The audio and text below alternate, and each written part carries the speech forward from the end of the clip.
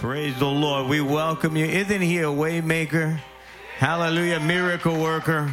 I tell you today, I'm so glad to be in the house of God. Are you glad you're in the house of God today? Turn to someone and say you're in the right place at the right time right now. And I actually do believe that this morning. I say it every time we come together because I believe the Lord calls us together to come to worship and to give God praise. So we welcome all of you here today. We welcome all of those that are online and so many people that are watching. And we're just glad that you're here and you've come to the house of God. We're on a new series. Are you ready for it? Hallelujah. And we started it last week. And on the comeback, how many are ready for a comeback? I believe all of us at some point in our lives are ready for a comeback. And before I forget, I don't want to forget that this Wednesday, we're going to have a special guest speaker. We have Pastor Victor Danridge is going to be with us Wednesday night. He's going to rock the house. If you've never heard Victor Danridge, he is the preaching machine. And God just anointed him. You're going to be blessed. Come Wednesday night. Wednesday night, man, we have a celebration. We had an awesome time last Wednesday. And we're looking forward to this Wednesday night with Victor Danridge. I believe you're going to be blessed. He's our first, well, I shouldn't say our first guest speaker, but kind of our first preaching guest speaker, so to speak, and that we've had since all of this has started. But I just felt like, you know what? We're going to have Victor Danridge this Wednesday, and you come, invite someone, and I believe you'll be blessed. Also, I'm impressed by so many men that are here as well. Not that I'm not impressed by the women, but I'm impressed that I know that NFL started and you decided to come to the house of God first. Hallelujah. That's always the challenge. I know after NFL starts, we start losing some of the guys. And so that's why you have DVR, guys. Just kind of put it on DVR and you can watch it. You know, my team as well. Well, I guess my team plays tomorrow, so I get to watch that game. But anyway, actually, I don't get to watch that game. We have a meeting. So anyway, I believe it's so good to see all of you here together. And you've put a priority in the house of God. And so this morning, I'm going to minister out of the book of Genesis. And it's a famous story that all of us, in fact, it's one of my favorite stories and one of my favorite characters in the Bible. Outside of Jesus Christ, this is one of my favorite characters in Scripture. And I love the story, and most of you are familiar with the story of a man by the name of Joseph. Now, I'm not talking about Joseph and Mary. I'm talking about Joseph in the book of Genesis, who is the son of Jacob. And in this particular book of Genesis, there are 14 chapters that are dedicated to his life. So it tells you that he's an important character in the Bible. And we're going to go through his life, and we're going to be able to see the comeback that Joseph had. Because I want you to know, when you begin to read the story, you almost begin to sense that there's great defeat that's going to take place in his life. I mean, from Genesis 37 to Genesis chapter 50, it covers his whole life, and we're not going to be able to go through everything about his life, but I want to point out a number of things concerning Joseph and the amazing comeback that he had in his life. Because again, it looked like he was going to be defeated. It looked like, man, it was over. The nail was in the coffin. He was buried and wasn't coming back. And I'm reminded of a broadcaster by the name of Chick Hearns. How many remember Chick Hearns from the Lakers? And when the game was over, one of the things that he would say, if you're not familiar with NBA, he goes, "It's in the refrigerator." Basically, the game's over. He said, it's in the refrigerator. The door's closed. The lights are out. The eggs are cooling. The butter's getting hard. And the Jell-O is jiggling, he says. The outcome of the game is over. The game is on ice. Basically, it's over. It's done. And when you look at Joseph's life, you almost want to say that. In fact, you might have even said it in the beginning to say it's over, it's in the refrigerator, his life is done. And yet the Bible tells us Joseph makes an amazing comeback. And I've said this before, he goes from the pit to the prison, and from the prison to the palace, and from the palace to the promise. And he becomes an amazing man, one of the second most powerful men in Egypt. But it didn't start that way. In fact, when you look at the story of Joseph, you see a number of setbacks in his life. And somehow God orchestrates all the defeats and all the setbacks, and it falls into the plan of God. And this is why it should give us inspiration. It should inspire us as people of God this morning that our lives can seem like it's out of control, that it could seem like, man, nothing's going to come out of this. And yet, when you look at the life of Joseph, he ends up saving two nations. He saved the nation of Israel, and he saved the nation of Egypt from famine and starvation. Basically, without this guy Joseph, there would be no Jewish nation because God uses the comeback in this guy's life. And when I look at people and I think about our own selves this morning, I can think about all of us. Maybe we've had a number of setbacks, and what's great about a setback this morning is the success that can come out of it. Can you say amen? And all of us have had some setbacks in our life. Maybe you've had some financial setbacks. Maybe you've had some relational setbacks. And maybe you've had some health setbacks. Maybe you've had a career setback. Maybe you've had some emotional setbacks. There are all kinds of setbacks that we've had, some defeats. And when we look in Scripture over and over, we see men and women of God that have had setbacks in their life. But here's the thing, the reason why we get frustrated is because we can't see the big picture. And I'm here to tell you, God sees the bigger picture than we can. If you ever work with a puzzle, I was working with a puzzle with my granddaughter just this past week. I missed them. I had my two granddaughters this whole past week, man. It's been fun. I've been grandpa, man. It was just a lot of fun, having a great time. The great thing about grandkids, you can spoil them and then you can send them home, right? You don't have to worry about raising them. You just send them home. You give them everything that they want, And so, but, when you look at the one piece, it doesn't seem like it's much, but when you put it in the overall picture, it fits in just perfectly. I'm here to tell you there are events and things that have happened in your life that you may not understand at the moment, but I'm here to tell you in God's plan, they fit perfectly. In fact, some of your setbacks are stepping stones to your success. They are stepping stones to greater places that God wants to take you.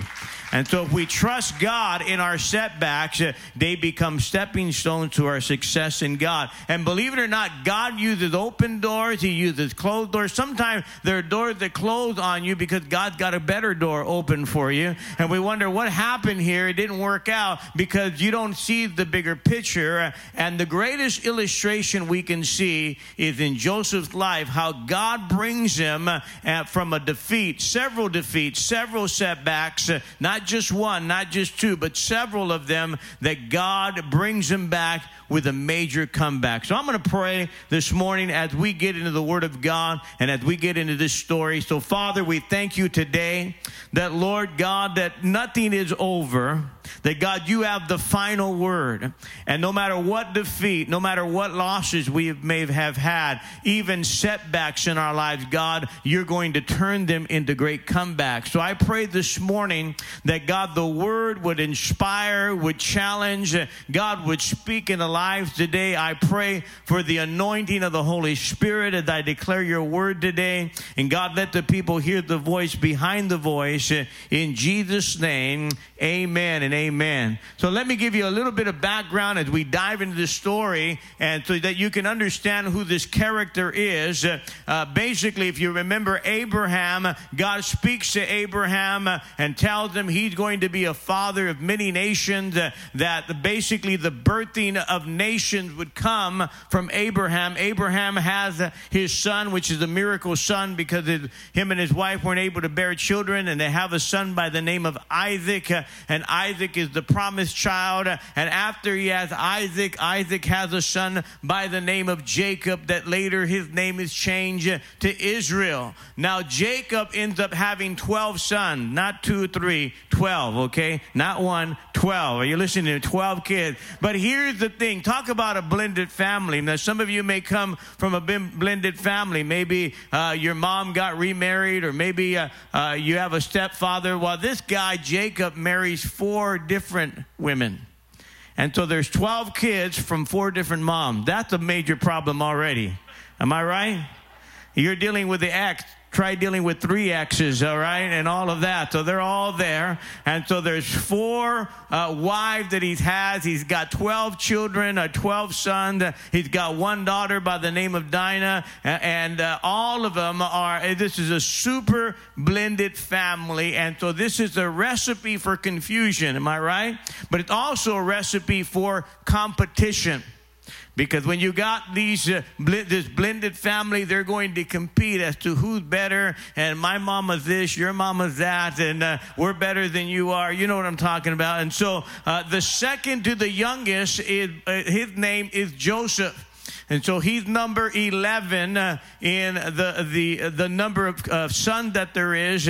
And Joseph, he's pretty smart. The Bible said that he's a dreamer. Not only that, he's very talented.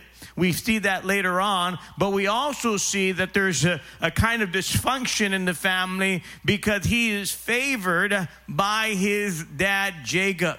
So it's one thing to always say, well, they favor the younger one, or they favor this one. You know, all of us say that. Yeah, that's mom's favorite. Yeah, that's dad's favorite. But this one, literally, Jacob kind of called it out like he's his favorite. I mean, he showed it. And so that makes the other sons kind of mad. It's a dysfunction in the family. And so God begins to move in a miraculous way because God begins to give Joseph these dreams.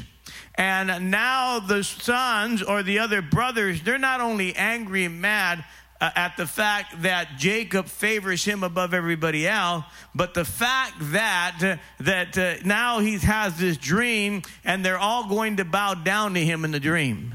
Talk about making your brothers mad. So his first major setback, write this down, is the fact that he's ignored and mistreated by his brothers or by his siblings. Let's read Genesis chapter 37, and we get to read what I just told you, kind of give you a verse of scripture here. Now Jacob loved Joseph. Okay, this is his dad, Jacob. He loved him. And more than all the other children. You see how that's pretty apparent there. And that's not a good thing. And the reason why he loved Joseph more than the other one, because when he married Rachel in his older years, he favored his wife Rachel more than the other one. So there's all kinds of problems going on already. So that's why you should just marry one wife, right? That's what I'm telling you. And so one day, Jacob gave Joseph a special ornament robe. Now, a lot of us know it as a robe of many colors or multicolor robe, but what they actually believe is that the robe was more an ornament type of robe, that they might have even put jewels on it in different colors and more of a bedazzled type of robe. And so this is a special coat that the dad made for his son, but only one son. So you imagine all the sons are there and he goes, hey Joseph, this is for you. I made it for you. And all the other brothers said, where's my coat? Where's my thing? Nothing. You get a piece of cloth. Anyway, so when Joseph's brothers saw that their father loved him more than he loved them, they hated Joseph. They hated him. And they would not even speak to him or acknowledge him. So can you imagine your own brothers? They hate you. They don't want to speak to you. And when Joseph told his 11 brothers about a great dream from God, what? They hated him even more. So if you ever grew up in a home where there was competition, where there was sibling rivalry, I'm telling you, this is exactly what's happening in Joseph's life. Now, I grew up, there were 7 of us, 7 boys in my family. There were 7 of us, and I was number 6. And so there was 5 others that could beat me up, and I could only beat up one, which was my younger brother. The problem was when you beat up the smallest, you got the greatest beating because you couldn't beat the smallest brother up. There's no one to beat up. I was always getting beat up, and I was always chasing my brother. I could tell you stories of chasing my brothers for blocks, trying to get them back. And then the guy that was above me, he was like the biggest. He was the tallest brother and the biggest brother. And so that guy was just constantly beating me up. He was 2 years older than me. To this day, one day I'm going to get him back. No, that's not true. All of these beatings, I mean. And literally, he would beat me up and be laughing, because that's even more. You even get more mad. Because you're trying to reach him and he's got his hand on your head like that. He's much bigger than me. Had his hand on my head laughing and cracking up. And you're just raging mad. You're trying to swing and trying to get him. Anyway, I'm just pouring out my heart. I forgive him though. Hallelujah. Anyway. And so maybe you were ignored. Maybe you were teased as the kid. Maybe the other brothers, maybe you've had a tough childhood, though. Again, as tough as I'm describing to you, with my brothers and all that, it wasn't a broken home. I didn't grow up in that kind of a home. But some of you probably grew up in a home where you actually hated by your brothers or your sisters or whoever it was in your family, or they despised you. This is exactly what's going on in Joseph's life. Is they actually literally hate him. And maybe you grew up in a broken home where your parents didn't like you, or one was on alcohol, or could be on drugs, and so you felt the pain of a broken home. Or maybe you felt like the runt of the family, where someone was always picking on you and you felt a lot of pain. Whatever setback you've had, a lot of us this morning, if we're honest, we grew up in a lot of brokenness. I find as a pastor, when I'm dealing with people as adults, I'm not really dealing with their brokenness as adults. I'm dealing with their brokenness as in their childhood. And really, it comes out later on. They don't trust anybody. They lash out at people. They don't have good relationships. And then when you go back and you follow the trail, it all goes back to their childhood. It could be that they were despised by their parents. It could be they were despised by relatives, by their own brothers and sisters.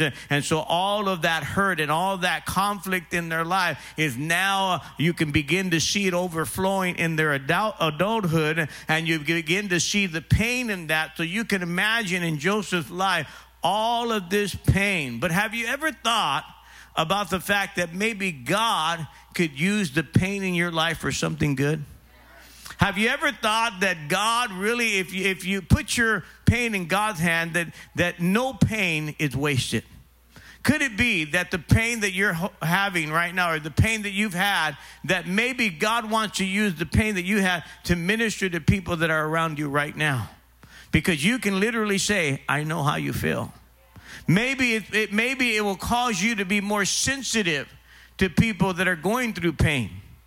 It'll cause you to be more, have more apathy, or more, not apathy, but more empathy, I should say, for people, to love them and to care about them, because maybe it could be a ministry, because you know what it is to be mistreated. And so maybe this was what God was doing in Joseph's life.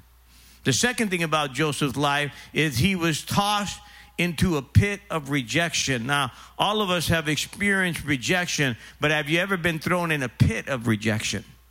Because literally, this is what happens to Joseph. Joseph's relationship with his brothers are so bad, it goes from bad to worse. Look at what it says in Genesis 37, verse 18. It says, one day when Joseph's brothers were out in the field, they saw Joseph coming to them from a distance. And what did they do? They made plans to kill him. I mean, a lot of us, we've been hated by our brothers and sisters, but have they ever planned to kill you?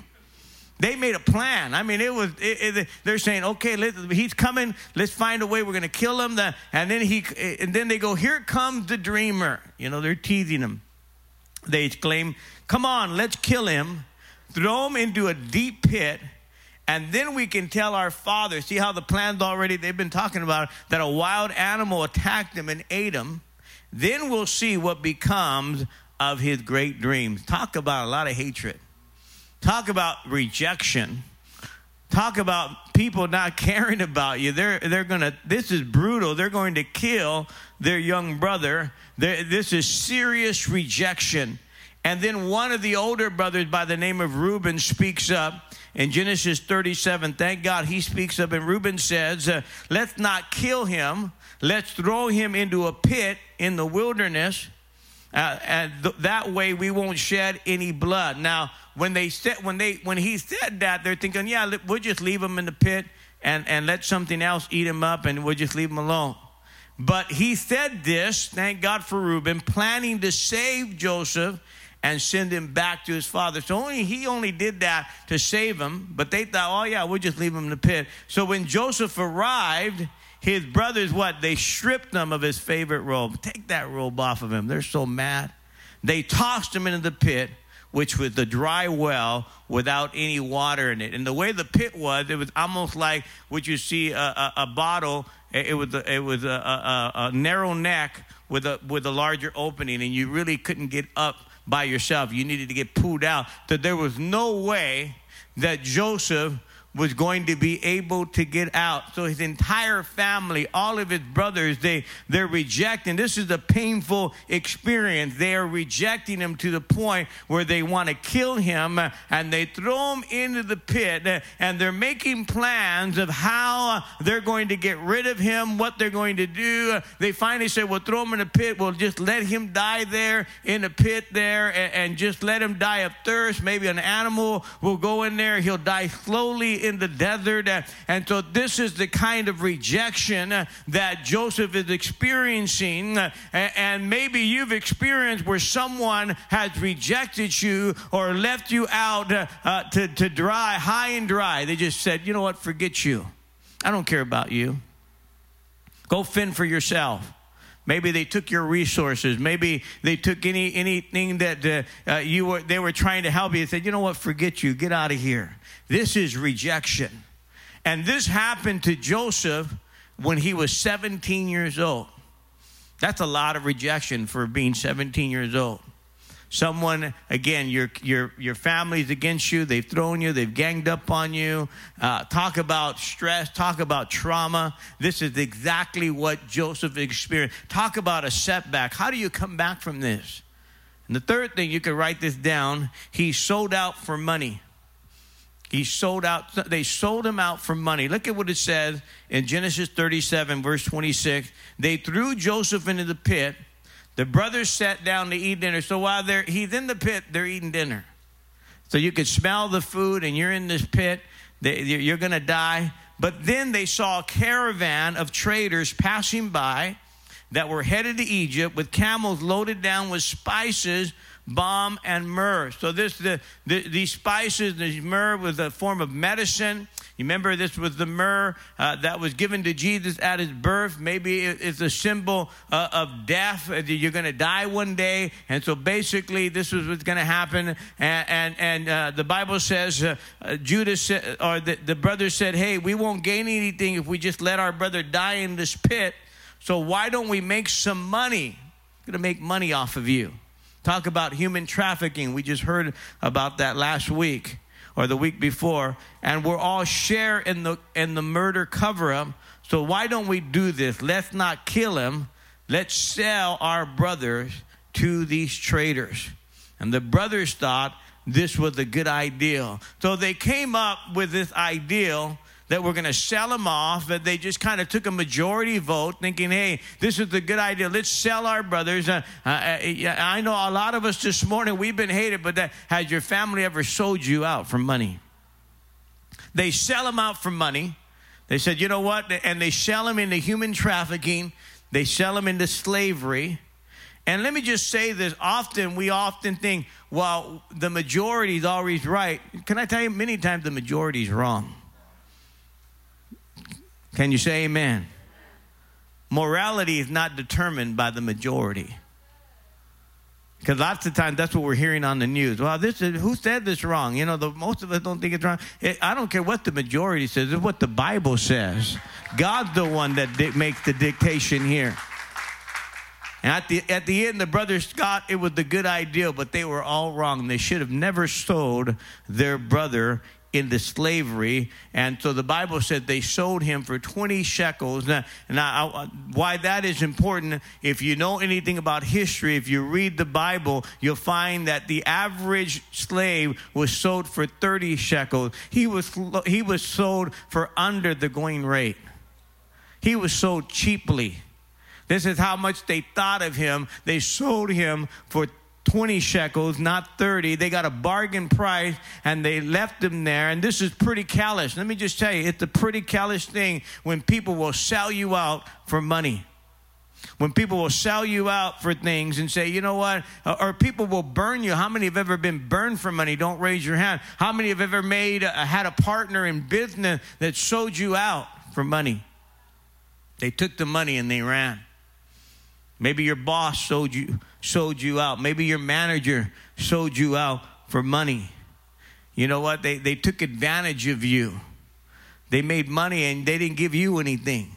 People are selling people out for money. Governors are selling out their state for money. Oh, did I say that? I'm sorry. And so we got all of those things. They're selling people out, right? And so some people will walk out of their marriage in order to make more money. I've seen people divorce because they go, oh, I'm going to divorce because I'll get half. I don't need them. And they're selling them out. Their motive is wrong. And that's what they're doing. They're selling out their brother for money. And the consequences of this, it's painful in Joseph's life. Because not only did his brothers hate him, not only did they plan to kill him, but now they sold him in to slavery, and he has no idea what the future is. So the fourth setback that Joseph has is he's losing his identity.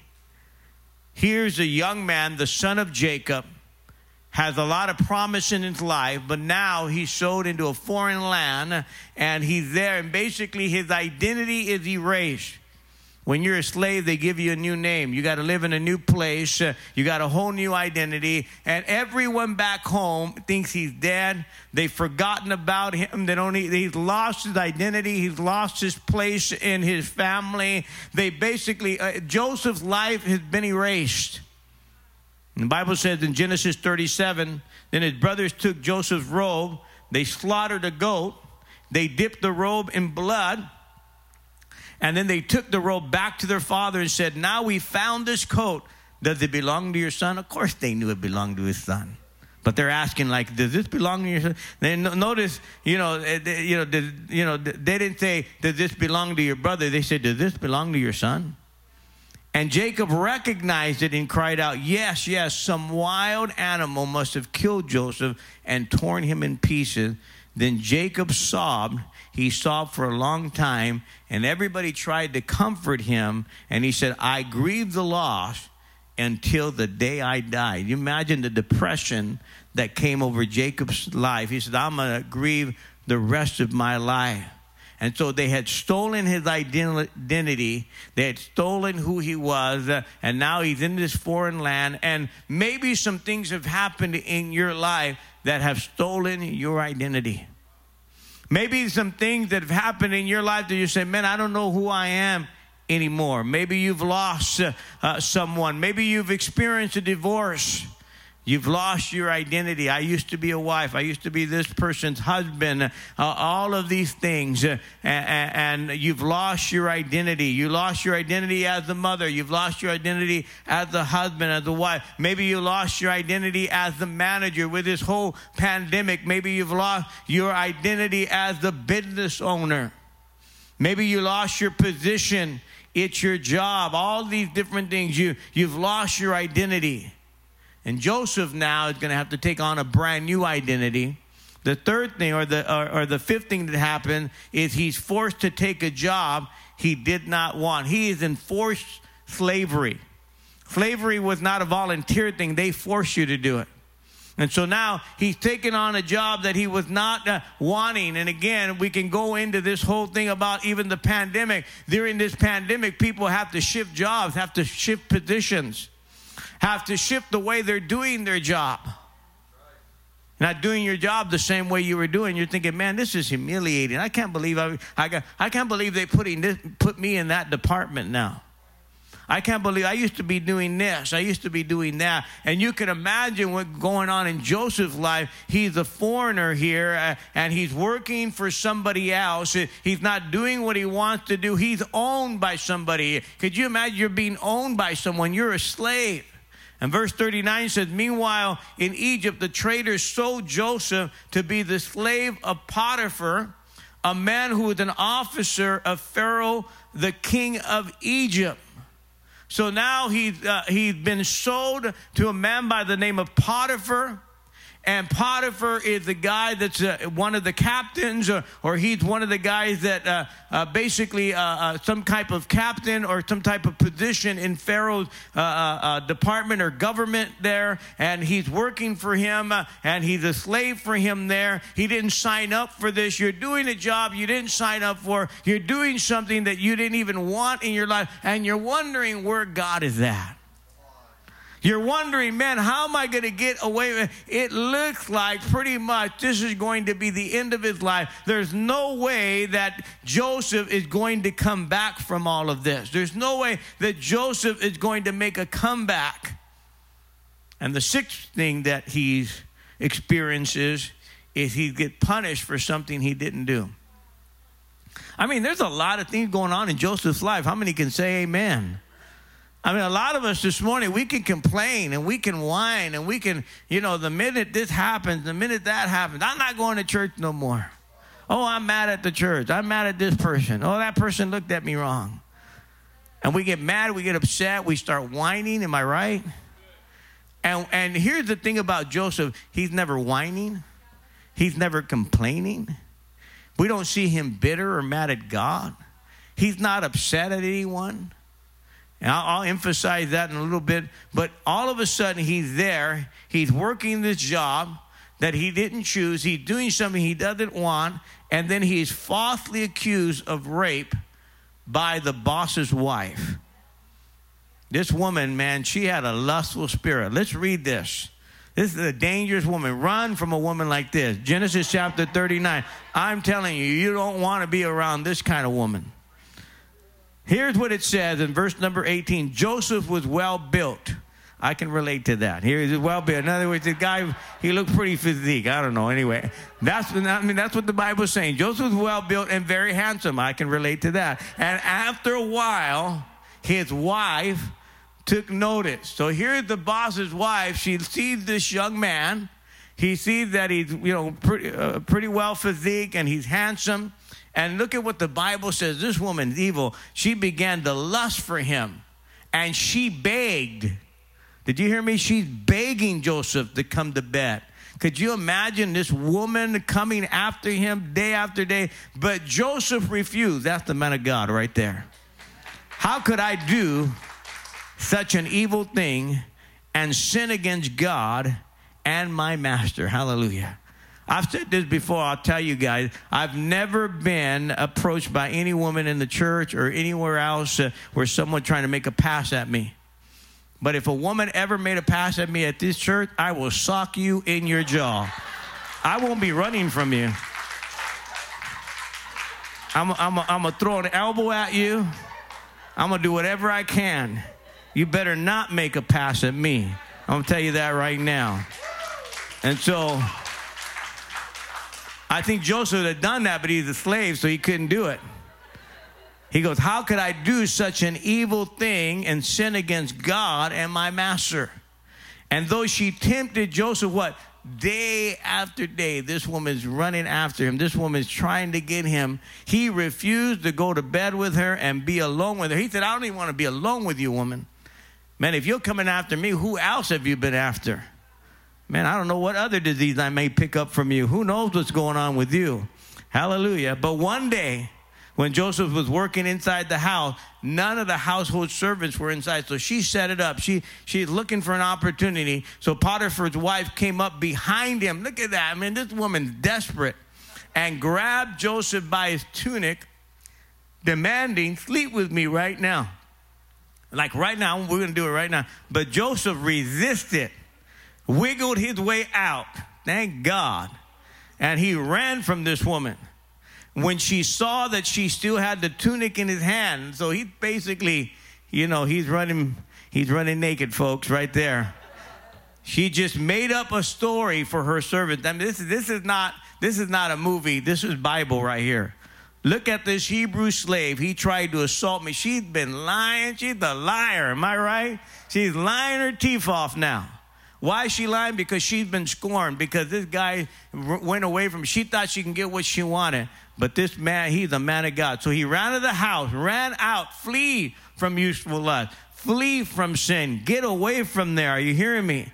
So he ran out of the house, but he left his tunic there. And when her husband came home, she waited all day long for her husband to come home. She gave him the same old story. Now, Potiphar, his boss, burned with anger when he heard his wife's accusation.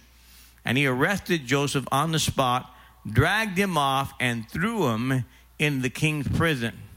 Now, this is just a side commentary. Most captains like that, most people in that position would have had their servant executed at that moment. But could it be that Potiphar probably thought, I don't know, this guy has a lot of integrity. I love this woman, but she's been known to lie. I'm gonna put him in prison because I don't totally believe her story. Are you hearing me? Because I've been watching Joseph, and he's a man of integrity. Could be, okay? I'm just saying, could be. Now, he's done nothing wrong. He'd been serving his master. He's been a man of integrity. And now he's thrown into prison. Talk about another setback. He went from the pit to slavery, and now he's in prison. It doesn't look like he's got any way out. It doesn't look like he's going to be able to get out of this situation. How in the world? And here's the thing. He didn't cause this. Other people caused it. And so when you want to talk about a comeback versus people. When other people are trying to keep you down. When other people are trying to keep you behind and keep you from making a comeback. Basically, this is with Joseph. You want to know the title of this message? A comeback versus people. Because sometimes there's people trying to keep us down. There's people trying to hold us back. See, if you believe God, people will never hold you back, no matter what. People will never keep you down. Can you say amen? God always has a way for you to come back. And so Joseph, basically, he's there. He's been held back by this woman. He's in prison now. And then he gets put in prison. And here's the thing about being put in prison. Here's the last one I want to give you. He's in prison, but he's forgotten about in prison. And I'm going to tell you the story here. And then we're going to get right into the remedy. We're going to get right into the comeback. Because, again, I'm telling you all the downfalls. I'm telling you all the setbacks about Joseph. Because when he's in prison, the Bible says that he begins to shine.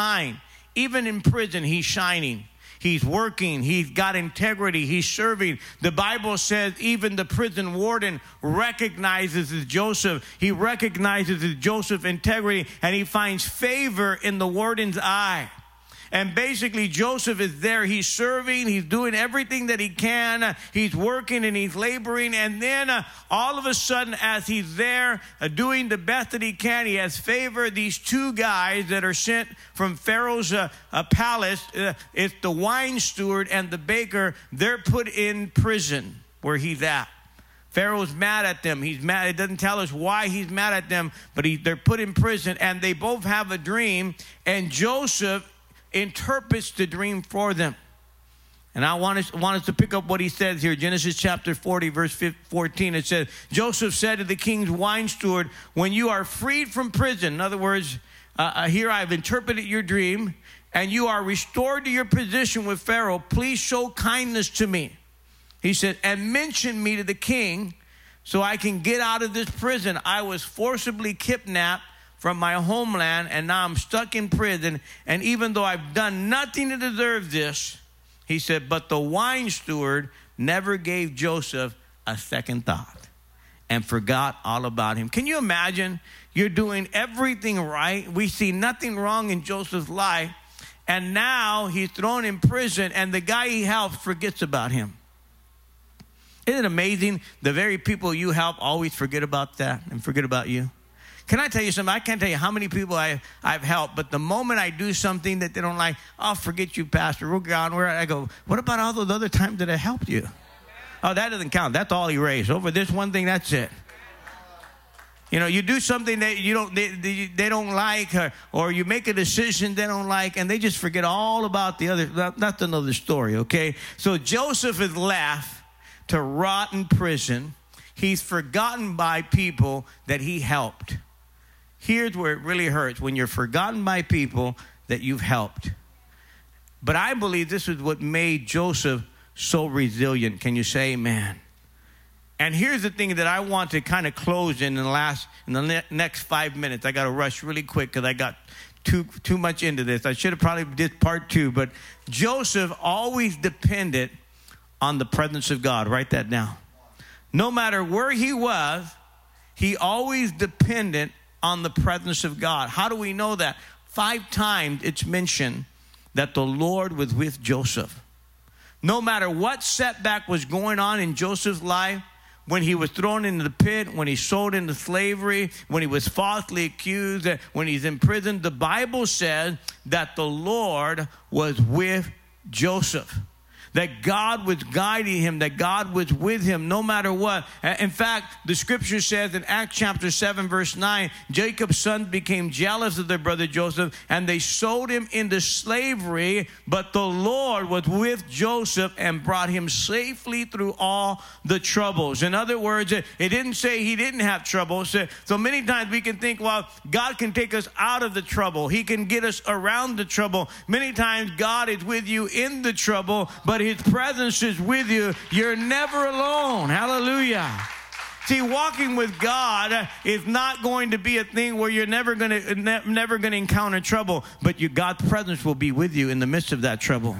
And here with Joseph, God was with him no matter, and we don't see this guy complaining. We don't see this guy mad. We don't see him bitter. I can't tell you how many people that I talk to in church, they're mad at God. They're bitter at God. They've gone through all these things in life, and they don't realize all through their thing, God's been with you. God's been helping you. Even, check this out, even Potiphar, the guy that owned him, recognized the hand of God on him. In Genesis 39, it says, Potiphar realized the Lord was with Joseph. Even a sinner realized God was with him, and that the Lord was making him successful in everything that he did. So here was a person that didn't even know God, recognized that God's hand was on Joseph. How much more, I got to skip through this, how much more should we recognize that God is with us? Can you say amen? I can have the worship team come up. Here's the second thing that I believe that helped Joseph in his restoration. He depended on God's plan, and he depended on God's promise. Remember, God had given Joseph a dream. God had promised Joseph that, you know what, you're going to be somebody. And he always depended, no matter what he was going through. And he didn't realize in order for him to get to Egypt, he had to go through all of these setbacks in order to make a great comeback. Can you say amen? See, we don't realize sometimes in order to be where we're at today, we had to go through what we went through. Are you with me? I think I shared this not too long ago. Somebody asked me, Pastor, if you can change some things in your life, what would you change?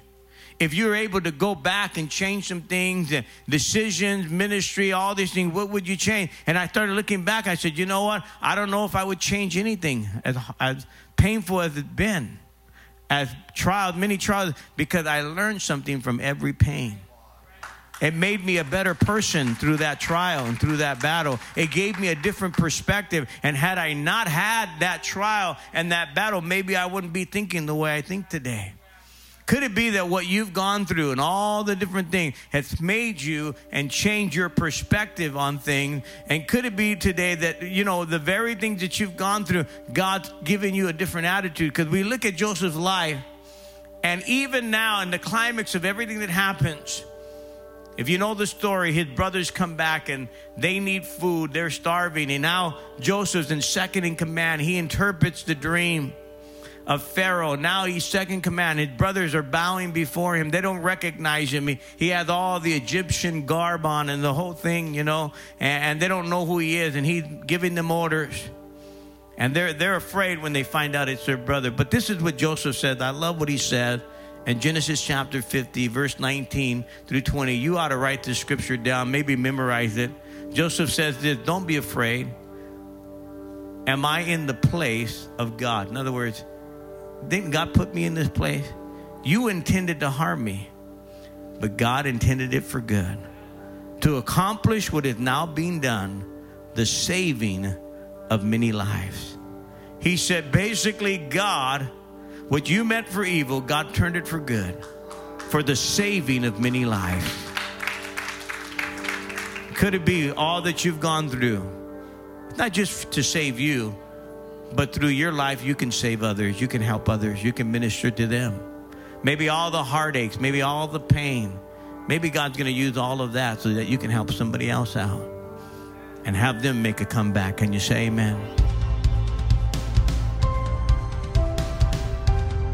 Hey, thanks for listening to this week's message from Praise Chapel Paramount. If you want to stay connected, follow us online with Facebook and Instagram at PC Paramount, or visit our website at praisechapelparamount.com.